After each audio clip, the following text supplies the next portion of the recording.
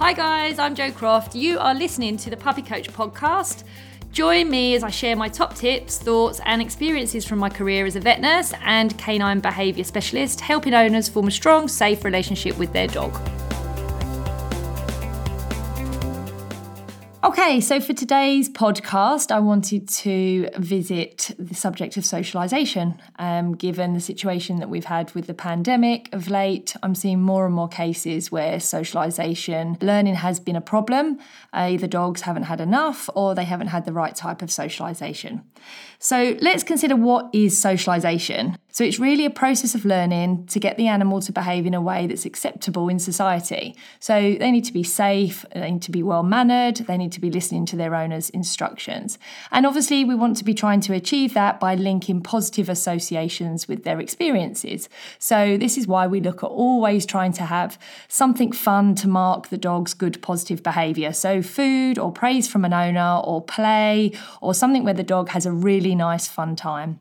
Positive socialisation is obviously down to the perception of the dog and also the owner. And I think one of the things that I really focus in on when I look at educating my owners is trying to get them to understand how the dog sees things and how the dog responds to certain situations.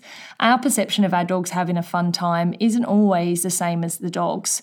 So if we look at the majority of dogs in social spaces and how they interact with each other, you'll often see some what we would class as overexcitable behaviour, hyperactive behaviours, lots of chase behaviours, maybe the dogs are jumping on each other, maybe there's lots of panting, lots of barking. If I see that going on in a public park, I don't necessarily perceive that as being a great way of teaching your dog to interact socially on a positive platform. I see that as dogs learning poor behaviours, as being potentially over threshold, maybe reactive, and actually just looking for ways of coping within that social environment rather than actually enjoying the experience. That doesn't mean you shouldn't let your dogs play. Of course, your dogs need to be playing and interacting with each other. And I generally find the best way to do this is to actually buddy up with another dog who's more experienced, who's more confident, where the dog can actually walk alongside them. They can visualise how that dog interacts with other dogs. They can periodically interact in play. They can chase each other around, but then you should get the dog stopping and just plodding along again a bit more normal. That's perfectly fine for the dog to do. And if you're looking at your little puppy and how they are interacting, that would come out as a really positive learning experience. The most important thing that you'll see with that is that the puppy should be able to retreat or walk away or have time alone from the other dog in order to just reset or just look at the situation and go back into it if they want to. As we're talking about puppies, I think it's important to consider the development stages of the puppy and where socialisation is extremely important and where you lose your window to actually be able to teach your dog within social situations in a positive way at all. So as soon as you get your puppy, you want to be thinking about what situations do I have in my life that I'm going to want my dog to interact with on a positive platform, to be able to cope with, or to be able to sit and watch and observe. So if you like to do lots of running, if you like to play sports and you have team sports, so your puppy may end up as an adult dog wanting to be with you when you're at rugby matches or football matches with the kids. If you do a lot with bikes can be a big trigger for the dog's reactivity or prey drive or chase drive behaviours. So you'll want to be socialising your puppy around these things in a really calm way so that they learn to just accept them, avoid them or ignore them. After the 4 to 4.5 month period, your puppy goes into a stage of development called avoidance. And at this time, they start to find things being a little bit scary, they become a little bit more cautious, and they become much more intolerant of new situations. Your window to teach your puppy new things has closed. And at this point, I'm usually looking at dogs that I'm having to counter condition to situations to actually manage behaviours. Poor behaviours may have already started to develop, or the adolescent dog may just not be willing to want to interact at all. So from your learning with your puppy, you need to be watching their communication. You need to be able to understand when your puppy is stressed, when they're happy, when they've had enough, and actually considering where their tolerance levels lie. So puppies that haven't been socialised well and haven't seen much beyond the scope of their own home or their own little social world are generally quite withdrawn or fearful or potentially defensive. So you may see, particularly as they hit the adolescent period, some quite reactive behaviours, potentially borderline aggression as well. They become very intolerant of being picked up or handled or touched, or even sometimes strangers just walking into their space. So the consequences of not exposing your puppy to good social experience can be actually very extreme and be life-changing for an owner, and pretty much keep me busy with regards to rehabilitating these dogs so that they're safe and active in normal human social spaces. From a health perspective, obviously we need to be within the realms of the veterinary direction. So they will always say to you that your puppy needs to be managed very carefully with regard infectious diseases until they've had their full quota of vaccinations, which is usually around the 12-week mark. At that point, their critical learning period is closing. So the kind of early association stuff that we really want our puppy to be seeing, any experiences that they don't get at this point, it's very, very hard for them to actually make easy positive associations with this as they get older.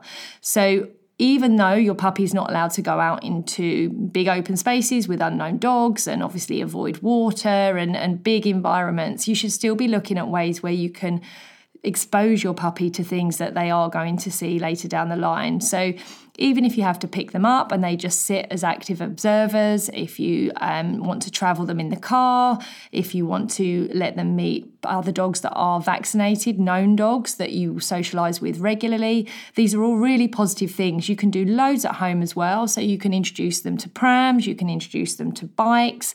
If you've got a garden, that's ideal because you can then move these things around the garden while the puppy just sits and watches. So you really need to be making a checklist and kind of ticking off on your checklist all the things that your puppy is going to need to be exposed to in order for them not to find these things scary into adult life.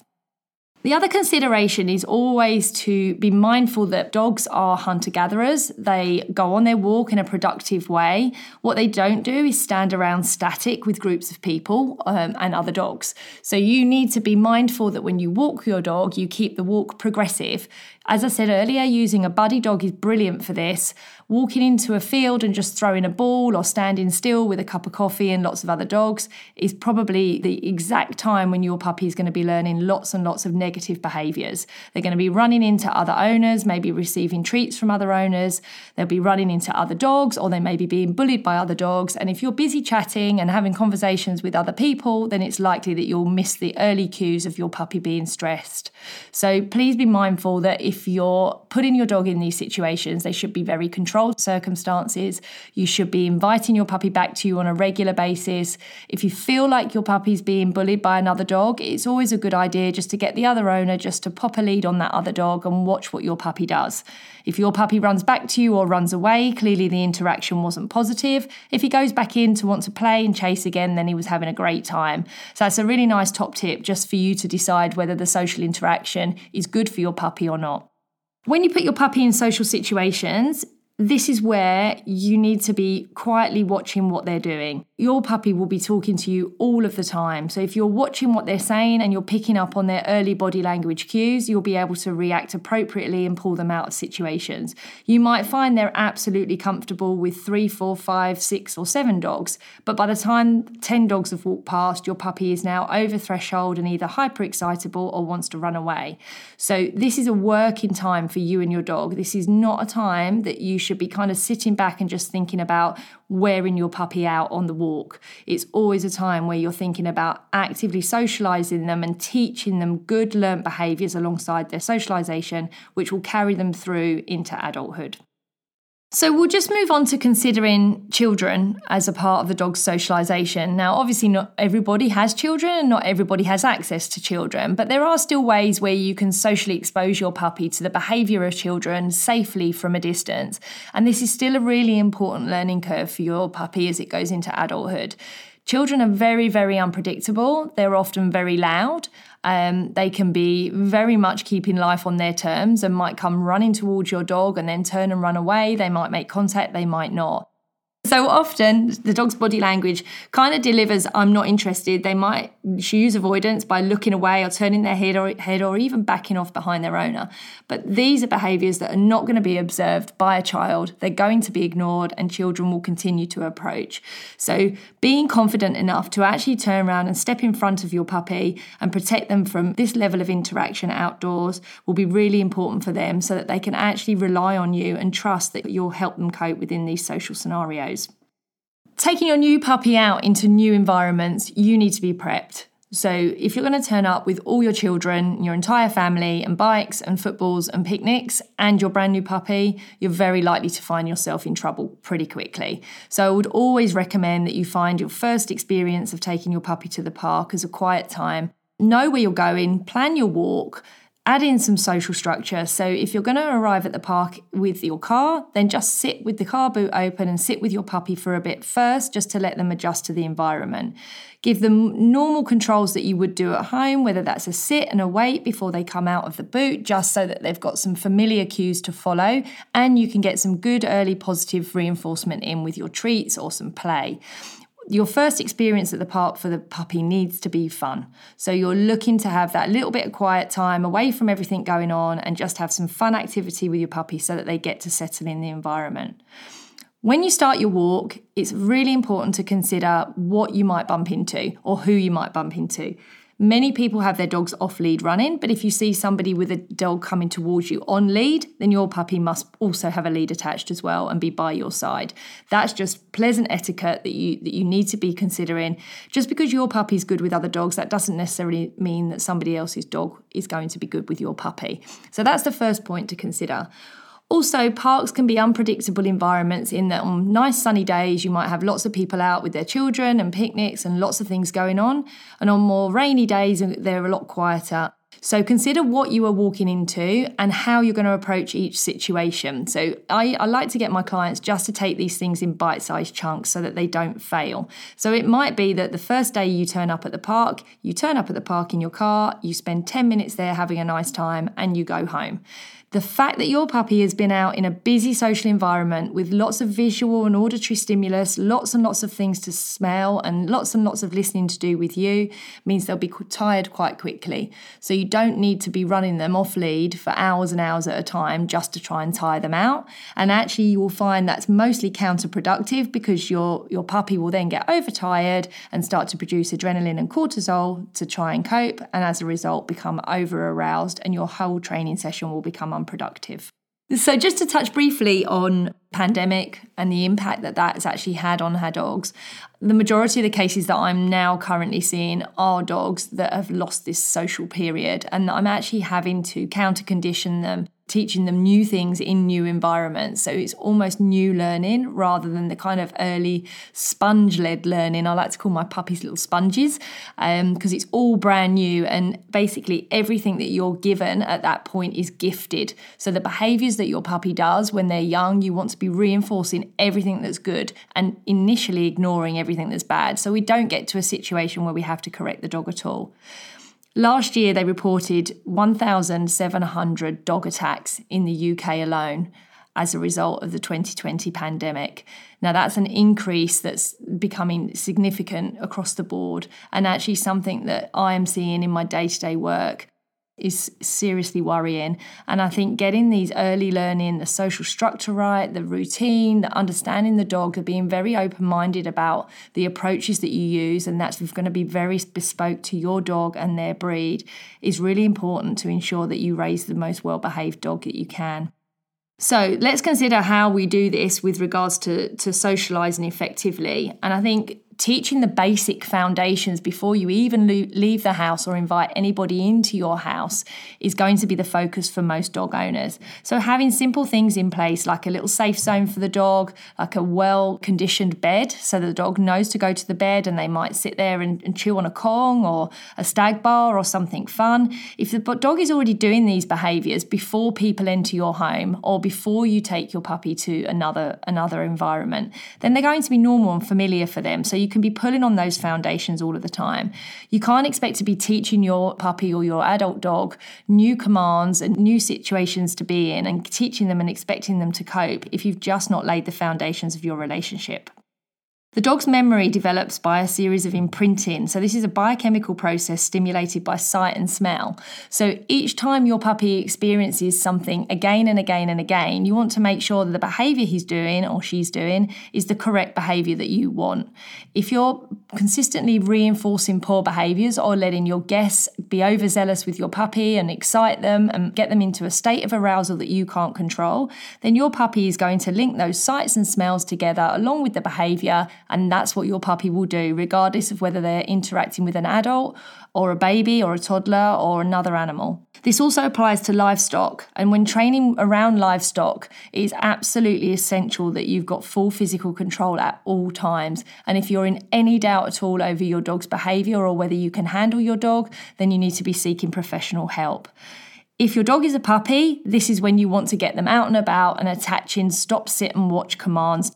Livestock are often prey animals, so sheep and horses and cattle, they will run if challenged. So your dog's chase instinct is going to be triggered very, very quickly. And trust me, once your dog feels that buzz of chasing after livestock, you are not going to be able to turn that around very easily. And you are certainly not going to be able to turn that around by waving a piece of chicken or calling them or even throwing a ball in the opposite direction. You will absolutely need professional help if you are in this situation. So just in addition to this podcast, I just wanted to invite one of my clients who's contacted me recently. Emma. Hi, Emma. Hello. She is about to purchase a new German Shepherd puppy. So I just wanted her to just jump on and ask me some questions that she felt would be pertinent to getting her dog ownership right, and what she might want to know around socialisation, how important it is and how to go about doing it. Fire away, Emma. So we've always had German Shepherds, and I grew up with German Shepherds.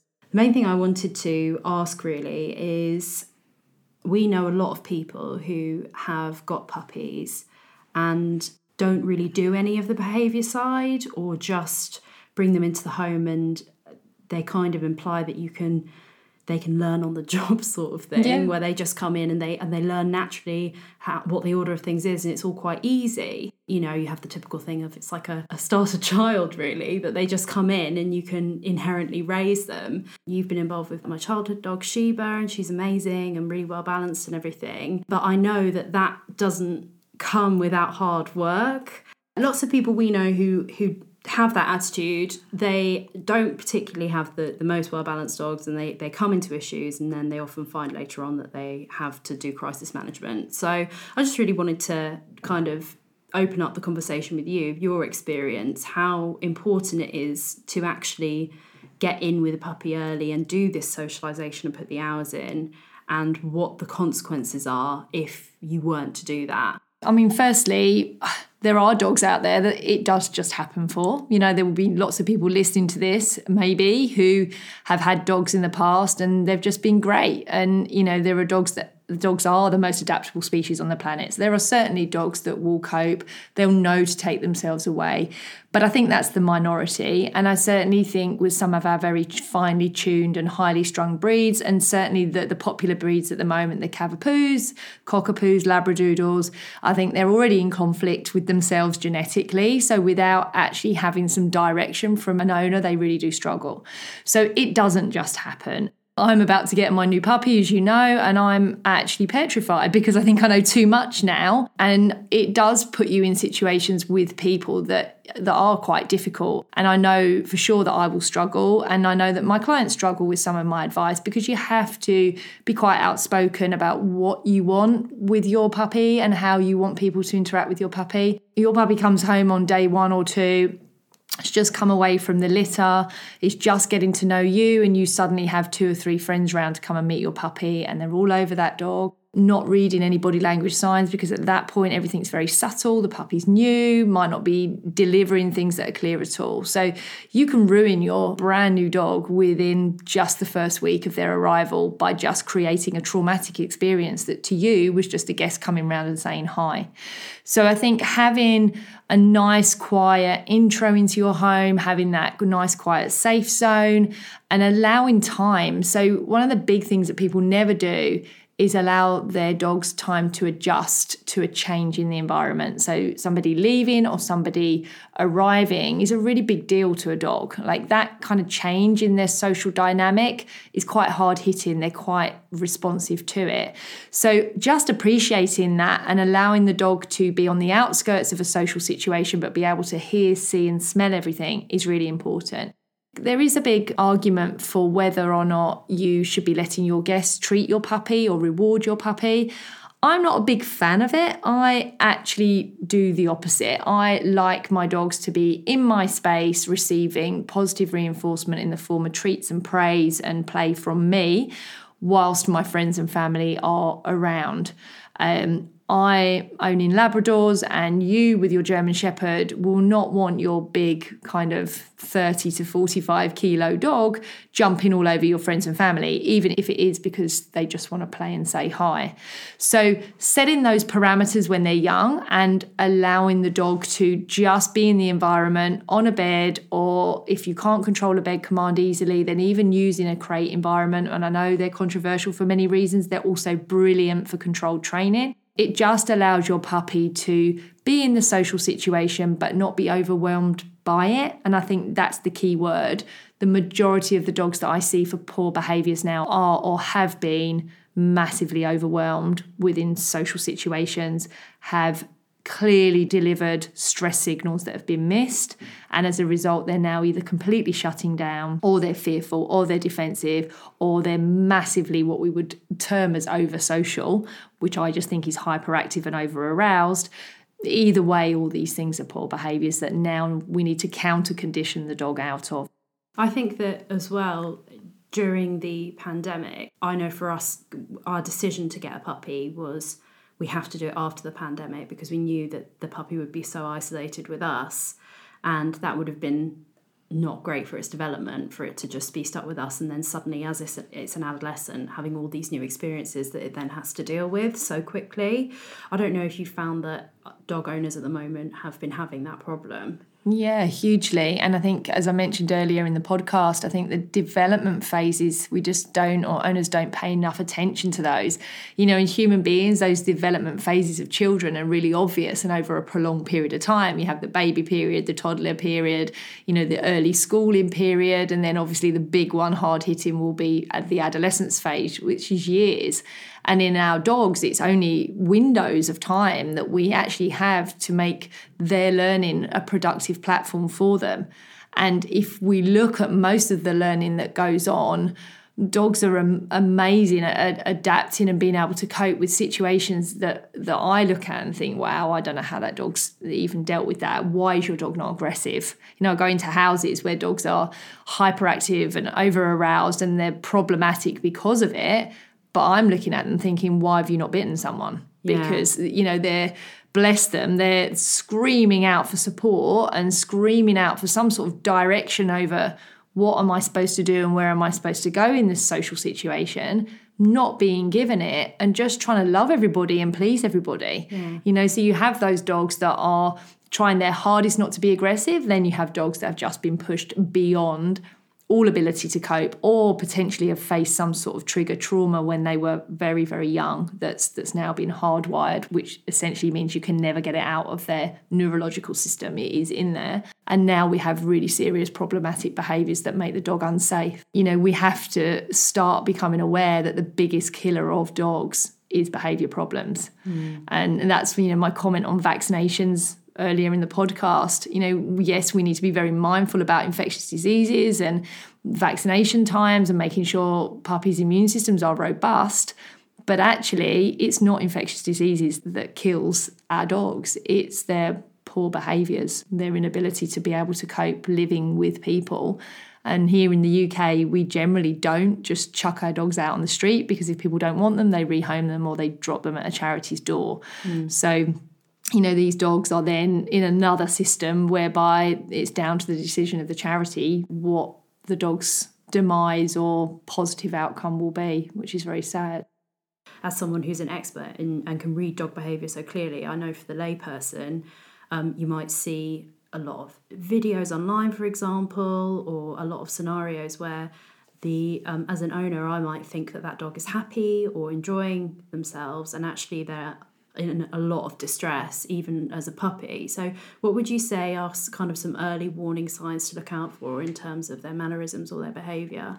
I think extremes are always a good consideration. So everything from, if I walk into a home and the dog or puppy, if we're looking at puppy behaviour, is there and I'm being greeted by that puppy, that's a really good opportunity for me to see that puppy's mentality around human beings. And often anything around the front door is unbalanced, not particularly pleasant. And I often get told, just say hi. Once you've said hello, once you've, greeted the dog, then it will be fine and the dog will settle down. But actually that's really loading that dog with responsibility, and the responsibility of my arrival. And where's its support network? They're halfway down the hallway chatting and laughing. This poor dog doesn't know who I am, doesn't know whether I'm a friend or an enemy, whether I'm staying or going. So I think, observing your individual dog's behaviour in the situations that you put them in is really important. You've got everything from simple stress cues, from, just avoidance behaviours, looking away, ducking their head, dropping their ears, dropping their tail, not wanting to interact, as opposed to being very over panting, jumping up, mouthing, chucking toys at people, running and getting toys. Running and getting food is another good one. A lot of my terriers will run to a food bowl and grab a mouthful of biscuits and then chuck it down on the living room floor in front of me. Yeah, hilarious. I had a little Jack Russell Terrier that would just be lovely with people coming in, and everybody would greet this dog and it would all be lovely, and then you'd walk in and sit down and then he'd come and lay by you and roll over and have his tummy stroked, and as soon as you touched his stomach he would bite people, and he'd bitten like 3 people. Oh my God. And that was just going from a dog who's hugely overwhelmed with the social interaction, buzzing off of adrenaline and cortisol, trying to get some sort of predictability going, then when everything calms down, actually saying, I'm not really very comfortable here, going into submission. It wasn't a belly rub the dog wanted at all. The dog was actually delivering the most basic submissive body language signal that you can have. But the owners, when they do it, it's all fine. They can rub the dog's belly. A stranger is not permitted to do so. So watching out for all your own dog's communicators is really important. Not everybody else's dog. Different breeds are slightly different. They have different tail carriages. If you're looking at a tail, you would look at it at the base, not the tip, because some dogs naturally carry the tip of their tail very high. But if you look at their base and that's kind of bolt upright, that's a pretty confident dog. But what is the rest of the dog doing? Yeah. And is that a smoke screen? So the other thing to really bear in mind is if behaviours have gone on for a period of time and your dog has initially delivered stress behaviours or avoidance behaviours that you have missed, they get eradicated. So you can put the same frightened, nervous dog or puppy lacking in social skills into the same situation 3 or 4 times, and eventually you won't get any avoidance behaviours, you won't get any of the low-level stuff. You will just get 0 to 60 half a second reactivity, which is usually, sadly, at the point that I'm called in. I'm not called in at the point where the dog is quiet, shutting down, turning away. The dog often is forced into the situation, and the expectation is the more we do it, the easier it will be for you, which is massively incorrect. I was listening to somebody else's podcast actually earlier in the week about social experiences, and she was saying that there was a dog that was frightened of balloons.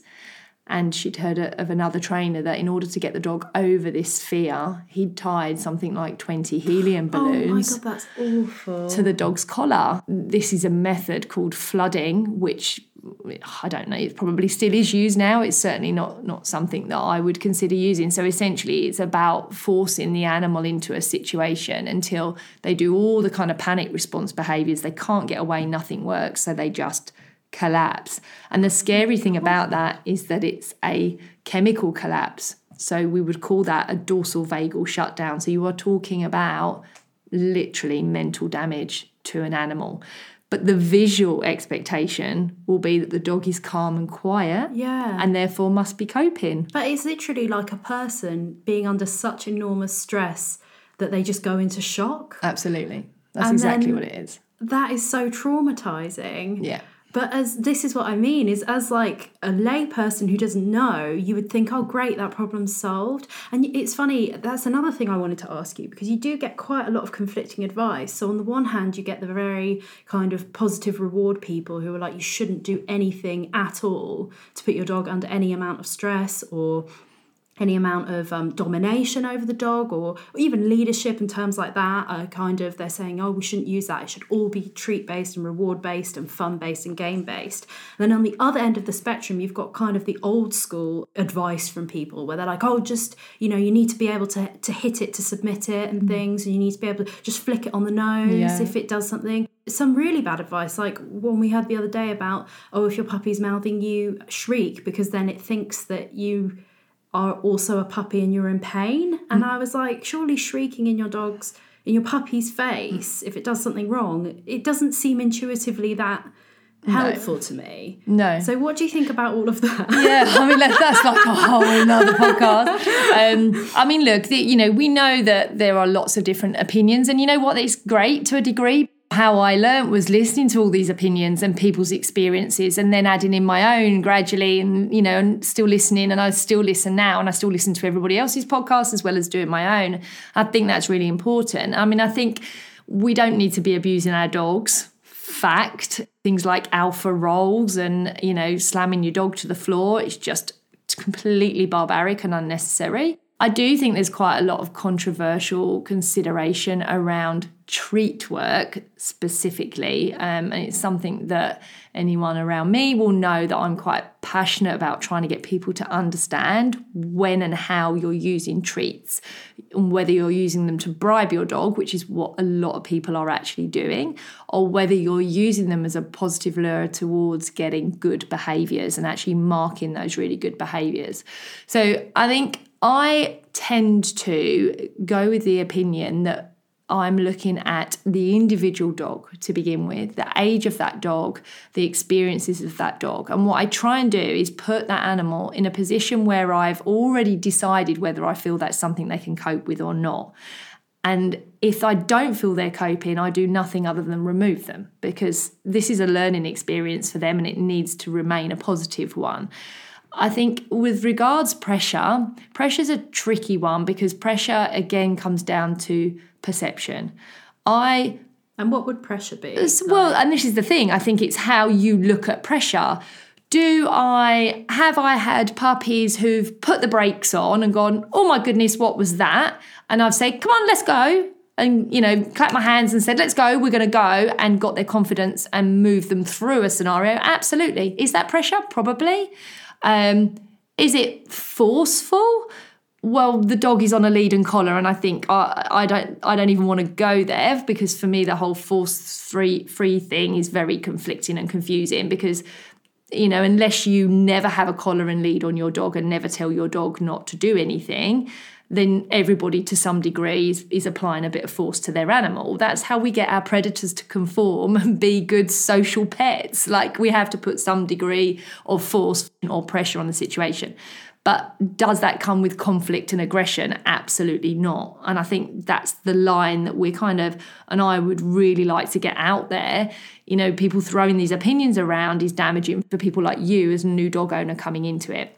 So yes, I go with my little treat bag, and my little treat bag is on me all the time when I'm training a puppy. And I had a client the other day who was talking to me about his French bulldog, and he said, Jo, when he sees something new, he just sits down and watches. He said, it's really frustrating. I was like, no, it's not. It's amazing. Reward it. That's what you're going to want when, he's twice the size and he wants to greet everybody. But what he's got in his locker is he sees somebody and he puts his bottom on the floor first. Then he gets his confidence. Then you can get somebody to come over and say hi and watch his body language in return. What you never want is your dog dragging you over to another human or a child or another dog just to get a positive learning experience and then get them to reward it or not reward it. It might be negative. That's the worst thing possible. So all the rewards come from you in those early days. It's all about new environment, check in with me as an owner, let's go check it out because you're cool. Yeah. Or actually, you've checked in with me, but you haven't taken a treat. And I use treats a lot in this way. So I will just take a tiny little bit of whatever treat I'm using and offer it up to the dog in a certain situation. If the dog turns its head away and isn't interested, I've not got a dog on a platform that's willing to learn. Yeah. So we will retreat. So distance threshold is really important. That's the first thing that I do, is look at the dog's ability to cope with distance threshold. I'll then have 10 or 15 tools in my box that I'll pick out and use. And that's why it's important to educate yourself. If you're just looking at one person's ideas, one person's opinions, as long as that person's got loads of things to offer, absolutely fine. But if they're just going down one avenue of we're going to do everything with food and nothing else, including your dog stealing something and we're going to bribe that object off of your dog by using food, which is massively detrimental to the dog's learning, then you need to be looking elsewhere. So having the opportunity to educate yourself as a client and know what tool to use and when is probably the best top tip I can give, not just sticking in one lane. This is my tool, this is what I'm going to use. Yeah, and it makes perfect sense, because if you think about socialising a puppy, it's broken down, as you've said, into tiny little steps, and literally baby steps to get you to that point where your dog goes through that mental process of being able to deal with that situation and becoming resilient to that. Absolutely. So it makes sense that you would not just use one technique throughout that entire process. It would require there's so many different variables. There'd be the environment they're in, there'd be how quickly they learn. And one of the other things I wanted to kind of cover also is, obviously we're looking for a German Shepherd puppy, and there's more pressure on us to get the puppy to a place where it's socially resilient, because it's going to become a very large and powerful dog. Yep. And also, German Shepherds, are they predisposed to certain things, like thinking about the breed of your dog, and if that predisposition to certain behaviours would mean that socialisation is more difficult? Yeah, I think people that get these breeds that have maybe got some sort of caveat around them, or an expectation of how they are going to behave, I think they're a lot more socially aware of getting their dog friendly. And actually that awareness can be detrimental, taking your puppy absolutely everywhere and overwhelming them. Just treat my puppy. Get my puppy into your social situation. Some people go overkill. Shepherds are really sensitive dogs, and they want a rule. This whole thing about not giving dogs no and boundaries, that's not positive. We all need rules and boundaries. I work for myself. I still work within the confines of my association and make sure I hit all their code of conduct and everything that goes with it. And my own moral code of conduct is still very, very high. So we all need these rules and boundaries in order to be able to feel like we're achieving stuff and that we are socially acceptable. The better behaved your dog is, the more praise you can give. I want to hear, yes, you're amazing, way more than no, don't do that. And that's not the case at all. So I think looking at taking what will potentially be a big, powerful dog that's very sensitive into a social environment, that's exactly the mentality you take outside. So if you see them doing anything as a puppy, add on another 30 kilos and, adult teeth, and decide if that behaviour is still acceptable. And, you mentioned resilience. Resilience is huge and massively misunderstood and not considered. These dogs are learning to be resilient within the confines of a human social situation, not dogs. It's easy when they're dogs to just learn how to be around other dogs. It's not easy for them to learn to adapt to our ever-changing worlds. So resilience does need to be the focus, and your dog is not going to become resilient if you keep just chucking them into certain situations, throwing in some scattered food on the floor and expecting that to be a lovely experience for them. Because for your German Shepherd, it will absolutely not be. How your German Shepherd will thrive is doing a buddy dog walk, is sitting on the outskirts of a public park. And obviously in the UK, we have very open public parks and lots of dogs free running. So we want that dog to be able to be sitting and just observing all this stuff that's going on, observing the kids screaming and playing, just so that they get almost desensitized to it. And then they just periodically look at you and go, is this all right? And you go, yeah, you're amazing, bang. And we're still treat training, we're giving food, that's amazing. The minute they stop taking food, you change your plan. Yeah. This is not working for me anymore. Or I have many people say to me, my dog doesn't like food. Let's find something they do like. And if we can't do that in the social situation, let's take them home and find that favourite thing. Is it a toy? Is it a stuffed Kong? Is it a squeaky ball? Different toys evoke different experiences for dogs because of the sensory element to them. So, a squeaky ball might work for one dog, a fluffy toy might work for another. But you then add value to that object. And that's, what have I got? This is only coming out when you're amazing. The other thing that I do, which works brilliantly for my big, powerful, energetic dogs, working dogs, is to let them sit and observe for a short period of time and then have a long line attached, obviously, but then chuck a ball out behind them away from the social event. Oh, okay. So they can actually blow off a little bit of that kind of shut down excitement. They might be sitting there going, and I've got dogs in a sit, stay and watch, and literally watch them shaking with the adrenaline of, oh my goodness, I'm following this command and this is amazing, but I really want to get involved. If you just keep trying to shut that down, you're going to end up with a dog that's going to explode. Yeah. So offering the opportunity for them to go out and chase something. I'm just going to chuck in a different thought process here. I worked with a lady with a Thai Ridgeback, which is quite an unusual breed, but very strong-willed, powerful breed. No messing. You're not treating this dog like you would a Maltese Terrier or something. You really are considering what will be the end result. And I did exactly that with this dog. And as she threw the ball, she ran with it. And the dog actually didn't quite attack her, but did go into prey drive mode and focused it on her. Now, fortunately, he was only 5-6 months at the time, but it was a real red flag. So that's not going to work for that dog. Yeah. We need to slow it down, stop it, right? We're not doing that. And I think that journey is really important, getting to know your dog. If she'd have looked at advice online and actually done some of the things that's out there, she'd be in a whole heap of trouble now. Yeah. But by systematically working through that dog's perception of social situations and what he wanted to do, which is to basically chase and flatten something. Yeah. And because she stopped him doing it with the other dogs, he redirected it on her. If you're sitting at home thinking, this is all great and lovely, but, my dog goes mental. Marley, my doodle, goes mental around food. Could not take any treat training out at all. He would be a complete lunatic, too much for him. I had to go down actually to just, good boy. Yeah. That's all I could do, because any energy I added would just send him into the stars. So, it is all cotton socks. Great learning curve, Marley dog.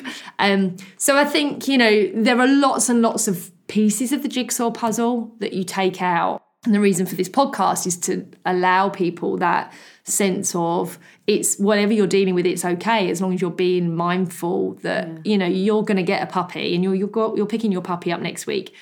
Yes, you may need to factor going in back to work, but you need to be setting that puppy up to cope with time without you when you're in the house first. You need to be setting that puppy up to cope if you're taking the dog to work or people come to your house for work. You need to be setting your puppy up to be able to cope with that. So it's not just a case of, like people do when they have a baby, stay at home and learn what the hell you're doing. How do you breastfeed? How do you do this? And then the grandparents might pop over, but you don't want to see anyone. You spend your time in pyjamas. No, when you get, I didn't do that, actually. I was out socialising. I didn't know what I was doing with my children, so I just trained them like dogs and they're great. It's all fine. So I think, when you get a puppy, that is a period of time that you invest to understand them, to learn their communication, to understand your individual dog. It's not going to be like any other litter mates, because everybody else on WhatsApps and Facebook pages, they'll be doing their thing in their environment. So don't get too het up on, but my puppy's not doing that yet. Yeah. Just focus on your puppy's journey and understanding what makes them tick and delivering that for all the good behaviour. Limitations, rules, boundaries, give them all of these things very simply with just real clarity and real positive awareness, because they love it. A boundary is not negative. A boundary gives them a chance to adjust. It gives them a chance to assess a situation. It gives them a chance to learn about people. It gives them a chance to use their nose, which is massive. So for me to just stop a dog as we walk through a doorway, just put my hand signal up and ask them to wait while I go through, is probably the difference between a calm, well-behaved dog entering an environment as opposed to a dog that's going to cause chaos. Yeah. Since working with you, we've realised that we have to invest a certain amount of time into setting up the puppy and making sure that they are ready to cope with this. So investing that time is important, and not getting your advice online. Like, you know, I used to love watching videos of kids and babies and things, and how sweet it was if they're with puppies or dogs, and huskies. You know, huskies seem to be the big one with kids, and our husky is lying in with our baby, or look at how the baby treats the puppy. And suddenly, since working with you, I've looked at them and I thought, that's so dangerous. Yeah, it's really unfair. And, you know, the podcast that we did with Ross, we were talking about the loss of, you know, the values really around how amazing our dogs are and that they're just not respected enough. I mean, I think really if you were able to read everything you need to read and speak to enough people, you would never get a puppy, because the chances of you getting it wrong, that's what I was saying about getting mine. You know, I'm at a stage now, I think, oh my God, the pressure. Hogan's so amazing, and I kind of hit the ground running with him. We were doing a lot of filming and stuff, and now I know even more than I knew 6 years ago. And, you know, you do get to a stage where you just think, oh God, I don't even know if I can do this. Of course I can do it, but you just know how much can go wrong.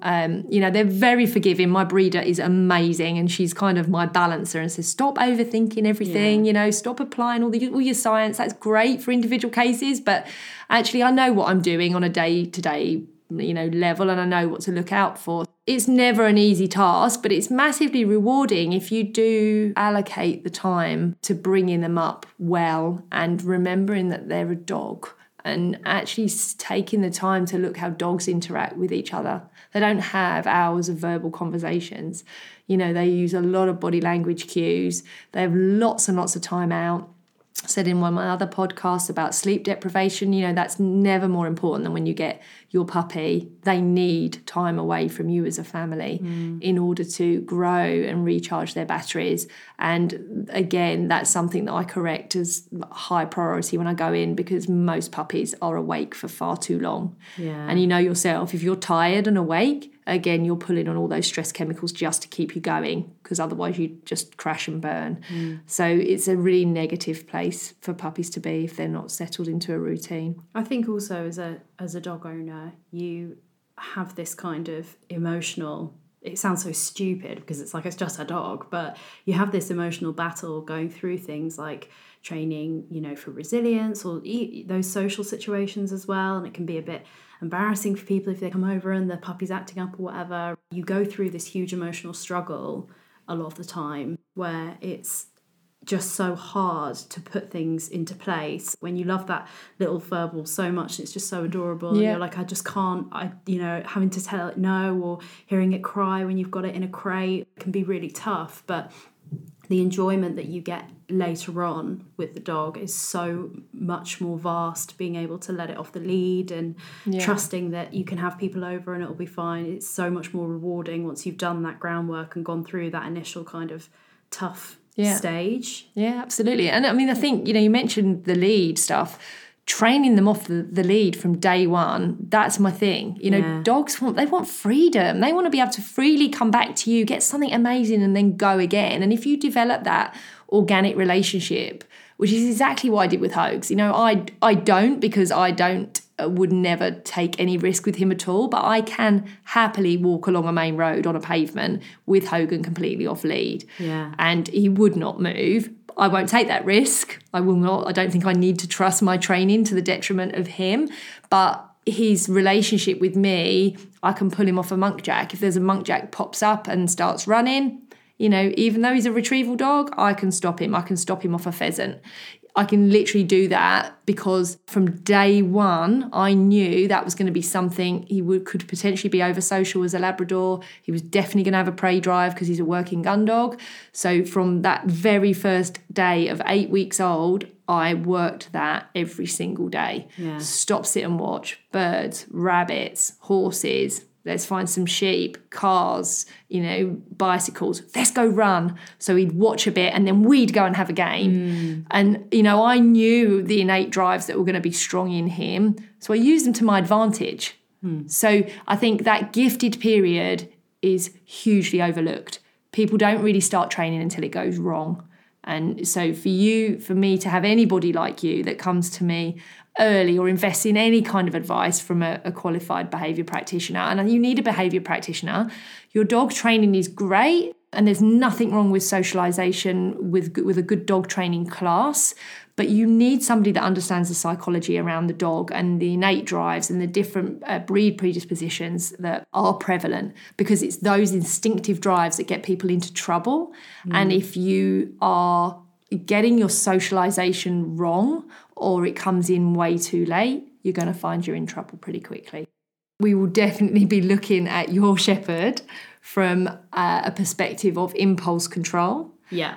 Creating good, positive social experiences with her or his sensitivities in mind, because they're quite strong working dogs. They like to know what's coming next. Yes. So we'll be watching the general behaviours that your puppy individually delivers when he or she is in certain scenarios with you, when they're happy, when they're playing, and then how does that transfer to a guest coming in?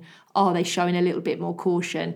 Do we need to get a settle mat down and be using a Kong with some treats in it? The puppy's just in the room for a short period of time while you've got a guest present, and then we remove them.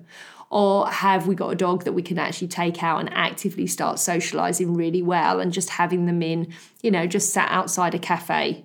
I wouldn't be letting people approach my puppy. Maybe approach the table and talk to you, and you can drop treats, but I wouldn't be letting people touch my puppy underneath a table as its first experience. So it's all kind of organically done, but with really clever controls in place so that the learning comes with your direction. So that's what we'll be looking to do. Depending on the strength of your dog's working drive, we will look for outlets for that too, because that's the best way to train a dog, is to give them what they love to do. We're not going to be looking at bite sleeves for your dog. We're sending a shepherd down that route. But we can channel that energy into even some retrieval work or something similar. So I think we are just going to ensure that you're as educated as you can possibly be and set up to hit the ground running, so you're not trying to learn whilst you've got this cute little bundle of fluff in front of you. Yeah, lovely. So I hope that helps, Emma. Yes, thank Looking you forward so to meeting much. him or her. And I guess that concludes today's podcast. Thank you, everybody, for listening. If you're interested in reading any more about socialisation, you can pick up my Puppy Coach book either from the website, puppycoach.com, or it is also available on Amazon. Any questions, feel free to fire them over. And I hope you enjoyed today's session. Take care.